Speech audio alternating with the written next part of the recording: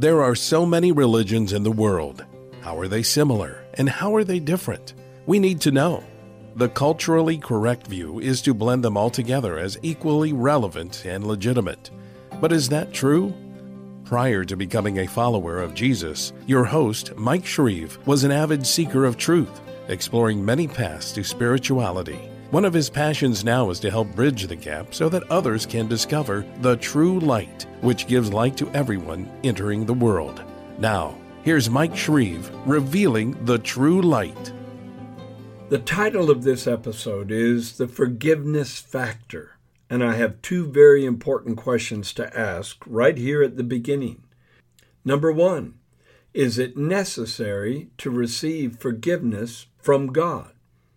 And number two, is it necessary to forgive others of the damage they've done to us or the hurt they've caused? Though all positive religions emphasize that yes, the second is true, we must forgive others, many do not focus on the answer to the first question. There are a variety of views on this vitally important and pivotal subject, and we're going to cover as many as we can. For instance, let's start out with Buddhism. In that worldview, there is no concept of a creator God, and the whole idea of forgiveness coming from God is based on accountability to God. So, even though Buddhists stress the need to show compassion toward others, which would include forgiveness, there's no concept of receiving forgiveness from God because that worldview doesn't acknowledge him at all. What about the religion of Japan called Shinto? Shintoists believe in many deities called kami, K-A-M-I, and they also believe in the need for personal cleanliness. They typically bathe, wash their hands, even rinse their mouths frequently before entering a shrine dedicated to one of their gods. The emphasis on cleanliness reflects the Shinto attitude about sin. Shintoists believe that certain evil deeds called kagare, or dirtiness, can create a kind of ritual impurity, and the opposite is kiyame, meaning purity. Sin does not require forgiveness from the gods, but rather sin is a state that causes discomfort for the person who commits it. A sinner can restore a sense of contentment by purifying himself or herself of the dirtiness of the evil deed, but this is not accomplished through divine intervention, but self-effort. What about Hinduism and its more modern offspring, New Age spirituality? Those worldviews both emphasize reincarnation and karma, determining the evolution of the soul.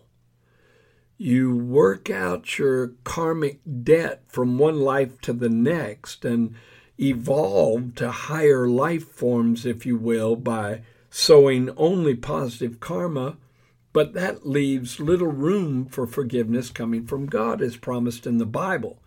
Now, some Hindus may appeal to God to be forgiven and cleansed of their overload of negative karma. The dominating mindset, though, is that negative deeds demand a karmic payoff. So salvation, once again, is primarily self-achieved. Now, most New Agers are very enthusiastic about a book called The Secret and the law of attraction, which it taught. Yet that recent mushrooming megatrend that started in 2006 isn't at all about receiving forgiveness from God or the cleansing of the soul, which is what we need.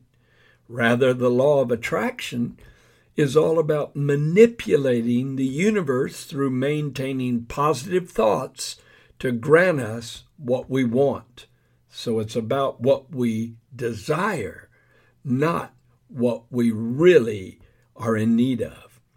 2 Chronicles 7:14 says, "If my people, which are called by my name, shall humble themselves and pray and seek my face and turn from their wicked ways, I will hear from heaven, I will forgive their sin, and I will heal their land.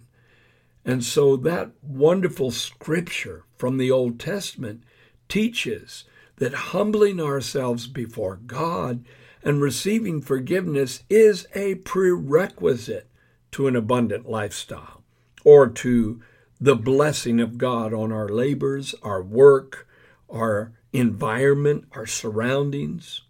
Yes, forgiveness is paramount in Judaism. Let's explore another popular book among New Agers, and that is the book titled A Course in Miracles by Helen Schucman. I haven't talked at all about this book in previous episodes, but its influence should not be overlooked. Most New Agers have studied A Course in Miracles. Let me give you some history about it first. This book and the worldview it promotes resulted from a mutual decision between two professors of medical psychology at Columbia University's College of Physicians and Surgeons in New York City. And those two professors were Helen Schucman and William Thetford. They were professionals working together in a highly academic setting, but by their own admission, their relationship was extremely strained, full of anger, and marred by aggressiveness. One day, William, the head of the department, announced that there must be a better way. And around June of 1965, they proceeded to seek it out. Though at one time she was a professed atheist, Helen claimed to begin receiving symbolic dreams and perceiving strange images. And after several months, she felt compelled to write down these spiritual impressions, sensing what she felt was the guidance and the inspiration of the Holy Spirit in her task. Over a course of 7 years, Helen Schucman dictated to William what she felt the quote-unquote voice communicated to her. She claimed her source was Jesus Christ, though her teachings are very non-biblical. William typed up the course and made it a collaborative effort and turned it into this book, A Course of Miracles, which was published in 1975 by the Foundation for Inner Peace. Remember the title of that foundation. Helen Schucman died in 1981. William Thetford passed away 7 years later in 1988. So they're no longer around, but their teaching is. Now listen to these quotes very carefully. Referencing Christian doctrine, Schucman insists the crucifixion had no part in the atonement. Let me quote that again. The crucifixion had no part in the atonement. Instead, she claimed, when we forgive ourselves, when we receive forgiveness from fellow human beings, or when we extend forgiveness to others, we are participating in and perpetuating the quote-unquote atonement. See, according to that approach, forgiveness is for God, forgiveness is toward God, but it's not of Him or from Him. Helen Schucman said, it is impossible to think of anything God created that could need forgiveness. And then she went on to claim forgiveness is an illusion, a kind of happy fiction, a way in which the unknowing bridge the gap between their perception and the truth. And then she tied forgiveness to the second coming of Christ. Listen to this very carefully. Helen Schucman said, Christ's second coming, which is sure as God, is merely the correction of mistakes and the return of sanity. It is the invitation to God's word to take illusion's place, the willingness to let forgiveness rest upon all things without exception and without reverse. Forgiveness lights the second coming's way because it shines on everything as one. It needs your eyes and ears and hands and feet. It needs your voice. And most of all, it needs your willingness. So to Helen Schucman, the coming of Christ, the second coming of the Lord Jesus Christ, is when you forgive someone else, or when you forgive yourself, or when they forgive you. Then this nature of Christ that is, according to them, resident in all human beings is making an emergence. Well, they call their foundation the Foundation for Inner Peace, and I'm sure forgiving other people and making an attempt to forgive yourself would bring a semblance of peace, but in no way can it compare to the peace of God that passes understanding that comes from God after forgiveness is established in our lives. I need to cover a group called the Theosophical Society, or just simply Theosophy. It's one of the primary foundation stones of modern New Age spirituality in our culture and our world. The word theosophy comes from two Greek words, theos, meaning God, and sophos, meaning wise. So, in essence, it means the wisdom of God. Those who seek the wisdom of God by searching through philosophy or by the pursuit of mystical experiences, or both, qualify to be theosophists. Proponents of theosophical concepts can be found in Hinduism, Taoism, Gnosticism, Neoplatonism, and many other worldviews. It's seeking the wisdom of God, but not necessarily in biblical concepts. Helena Blavatsky formed the Theosophical Society in New York City in 1875, along with Henry Steele Olcott. Blavatsky claimed to be in touch with spiritually evolved human beings dedicated to the service of the world, ascended masters, they've been called, whose teachings formed the basis of her belief system. So she was in contact with spirit beings. Now, as a Christian, I believe that she was in contact with demonic powers impersonating ascended masters. She promoted a monistic and pantheistic view of the relationship between God and the universe, that all things are one and all things are God, and God is expressed or manifested as the universe. Annie Besant was the woman who succeeded Blavatsky as the spiritual leader of the society after Blavatsky's death in 1891. And then she became international president after the death of Henry Steele Olcott in 1907. Annie Besant was quite involved not only as a proponent of theosophy, but in governmental, educational, and social work in the land of India. And it was Annie Besant who introduced a man named Jiddu Krishnamurti and announced to the world that he was the Messiah of this age, that he was the new Christ, the world teacher. He later refuted this claim himself. The founders of the Theosophical Society taught that liberation comes by overcoming negative karma to achieve release from the cycle of reincarnation, similar to Hinduism. Again, it's salvation by self-effort. Both Helena and Annie spoke disparagingly of Christian doctrine. Listen to these quotes. Annie Besant taught that seekers after truth should, and I quote, surrender all fallacious ideas of forgiveness, vicarious atonement, divine mercy, and the rest of the opiates which superstition offers to the sinner. Those were strong words. But Helena Blavatsky wasn't any milder. She insisted that such beliefs are dangerous dogma, and that in all reality, every ego becomes its own savior. When she was asked if God can forgive sin, Helena Blavatsky responded, "This is what Christianity teaches and what we combat." She also rejected the notion that God's mercy is boundless and unfathomable. Human beings do not need mercy. She said they need enlightenment. The promise is also given that every noble thought and every unselfish deed are stepping stones to higher and more glorious planes of being. Again, ascending to higher realms through our own good works. So it's all about evolving through self-effort into higher spiritual states.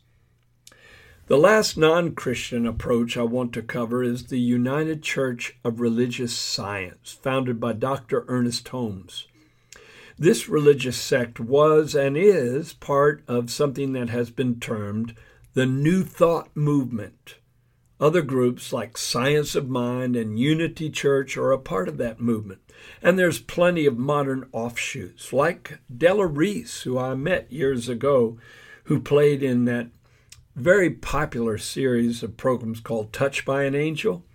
She pastored the Up Church in Los Angeles before she passed away, and it is considered a New Thought church. This belief system is based on the idea that the human mind is an expression of the universal mind. The universe is the physical manifestation of the universal mind, and we are part of that manifestation. So every individual has a Christ nature. Dr. Ernest Holmes published his beliefs in the book, The Science of Mind, in 1926. And then, a little over 20 years later, the United Church of Religious Science was established. Now listen to the quotes that I've got from Dr. Ernest Holmes. He said, "We have tried to show that there is no sin but a mistake, and no punishment but a consequence. It's the law of cause and effect. Sin is merely missing the mark. God does not punish sin. As we correct our mistakes, we forgive our own sins." I need to repeat that.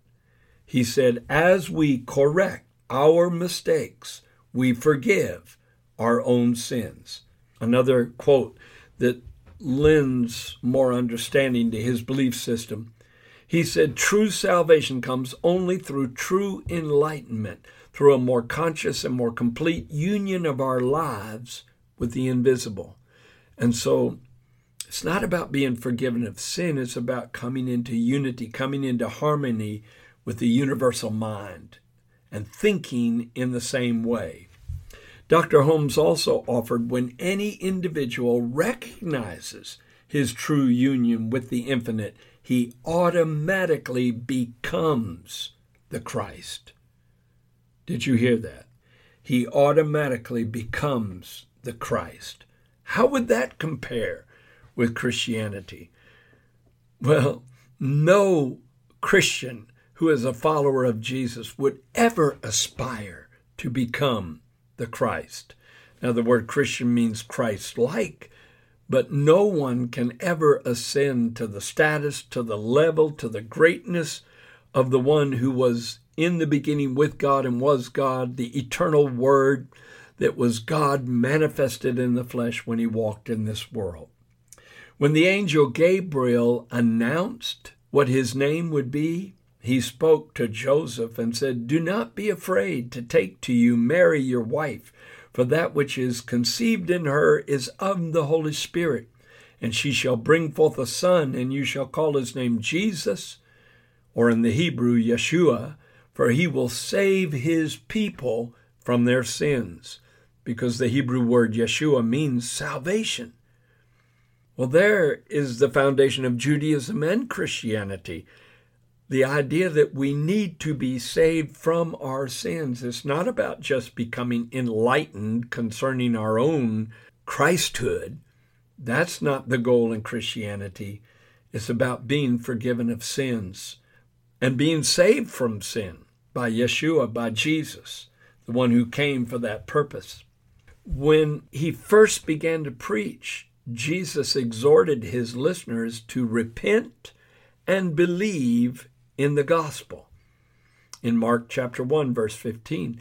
And the word gospel means good news, the good news of the message that Jesus preached. This passage reveals the two necessary prerequisites for those desiring salvation and forgiveness for sins.